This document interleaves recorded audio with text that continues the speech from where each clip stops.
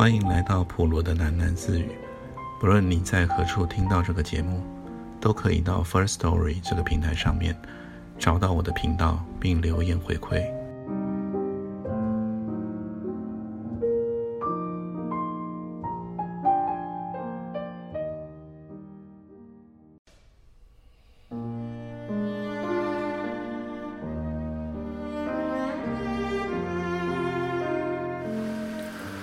决赛是载歌载舞的，小姐的3次出场被歌唱、舞蹈和京剧的节目隔开来，每一次出场都有声色做引子，在歌、舞、剧的热闹中间，他们的出场有咽气息鼓、练声平息的意思，是要全盘抓住注意力，打不得马虎眼的。在歌、舞、剧的各自谢幕之后，便也产生了舞后、歌后和京剧皇后。每一个皇后都是为他们出场开道的，他们便是皇后的皇后，是何等的光荣在等着他们呢？天大地大的光荣将在此刻决定，这又是何样的时刻呢？台前的花篮渐渐地有了花，1朵、2朵、3朵、4朵，是真心真意，也是悉心悉意的。篮里的花无意间为王启尧做了点缀，康乃馨的红和白是专为衬托它的粉红和苹果绿来的，要不这2种叶是有些分量不足的，有些要飘起来散开去的，这红和白全为他们压了底。王启尧在红白2色的康乃馨中间，就像是花的蕊，真是娇媚无比啊。他不是舞台上的焦点那样将目光收拢，他不是强取豪夺式的，而是一点一滴收割过的麦地里拾麦穗的，是好言好语有商量的。它像是和你谈心似的，争取着你的同情。它的花篮里也有了花，这花不是如雨如瀑的，却一朵一朵没有间断，细水长流的，竟也聚起了一篮。王启尧不是台上最美最耀目的一个，却是最有人缘的一个。3次的出场像是专为他着想，给他时间让人认识，记进心里。他一次比一次轰动，最后一次则已收揽了夺魁的希望。白色的婚服终于出场了，康乃馨里白色的一种褪尽的底色，红色的一种跃然而出，跳上了她的白纱裙。王启尧没有做上海小姐的皇后，就先做了康乃馨的皇后。她的婚服是最简单最普通的一种，是其他婚服的争奇斗艳中一个退让。别人都是婚礼的表演，婚服的模特儿，只有她是新娘啊。这一次的出场是满台的堆纱叠皱，是一个有血有肉的，那就是王启尧。他有娇有羞，连出阁的一份愿也有的。这是最后的出场，所有的争取都到了头，希望也到了头，所有的用心和努力都到了终了。这一刻的辉煌是有着伤逝之痛的，能见明日的落花流水。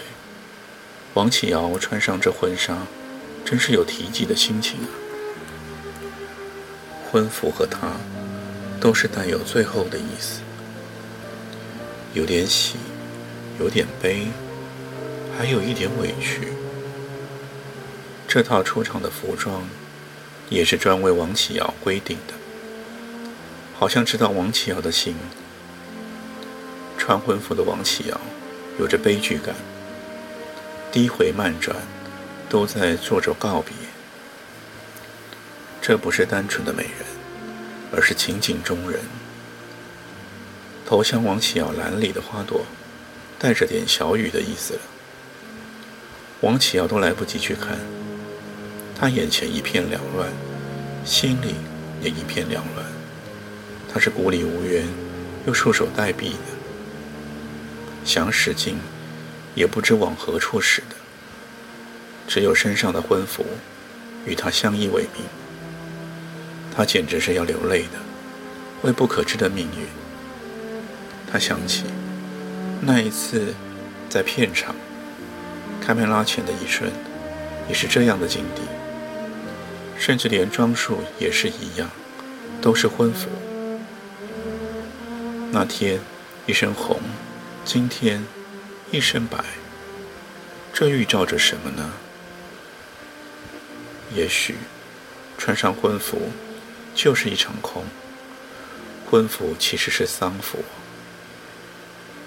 王启尧的心已经灰了一半，泪水蒙住眼睛。在这最后的时刻里，剧场里好像下了一场康乃馨的雨，看不清谁投谁，也有投错花篮的。这是顶点了，接下去便胜负有别，悲喜参半了。所有的小姐都伫立着，飞扬地沉落下来。康乃馨的雨也停了，音乐也止了，连心都是止的，是梦的将醒未醒时分。这一刻是何等的静啊！甚至听见小街上卖桂花糖粥的敲梆声，是这寂静中的一丝人间烟火。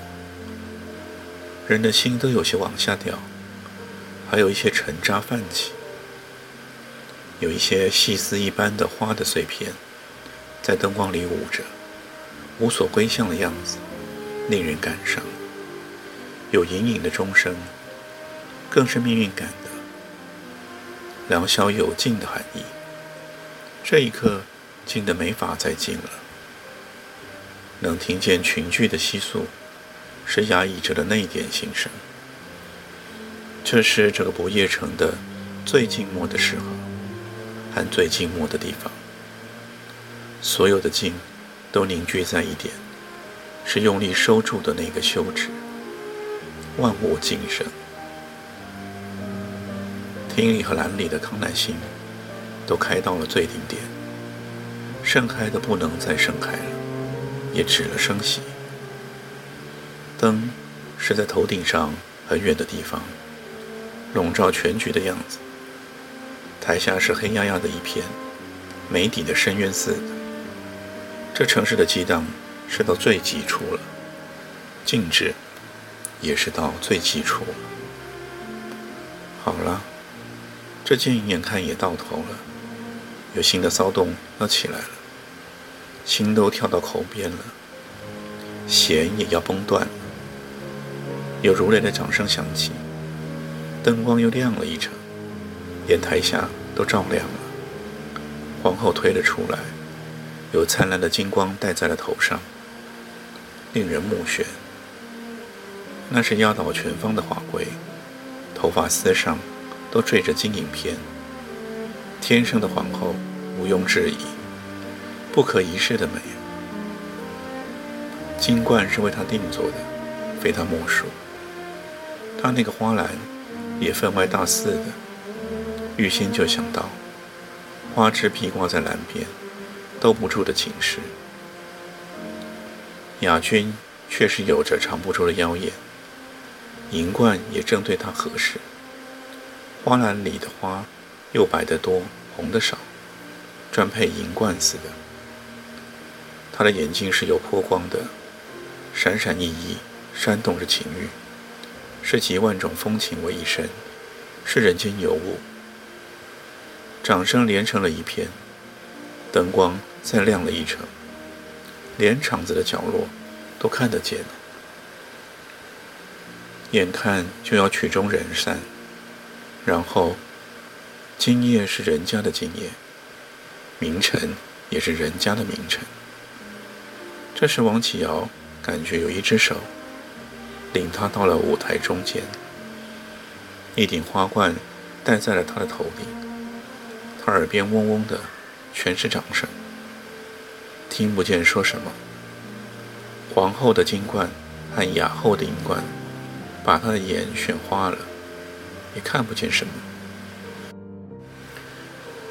他茫然地站着，又被领到了皇后的身边。他定了定神，看见了她的花篮，篮里的康乃馨是红白各一半，也是堆起玉坠的样子。这就是他春华秋实的收获。王启尧得的是第3名，俗称3小姐，这也是专为王启尧起的称呼。他的艳和风情都是轻描淡写的，不足以称后，却是给自家人享用，正合了3小姐之称呼。这3小姐也是少不了的，她是专为对内后方一般的，是辉煌的外表里面绝对不逊色的内心，可说她是真正代表大多数的。这大多数虽是默默无闻，却是这风流城市的艳情最基本的元素。马路上走着的都是3小姐，大小姐和2小姐是应酬场面的，是负责小姐们的外交事务。我们往往是见不着她们的，除非在特殊的盛大场合，她们是盛大场合的一部分，而3小姐则是日常的图景，是我们眼熟心熟的画面。她们的起泡料看上去都是暖心的。3小姐其实最体现民意，大小姐、2小姐是偶像，是我们的理想和信仰。3小姐却与我们的日常起居有关，是使我们想到婚姻、生活、家庭这类概念的人物。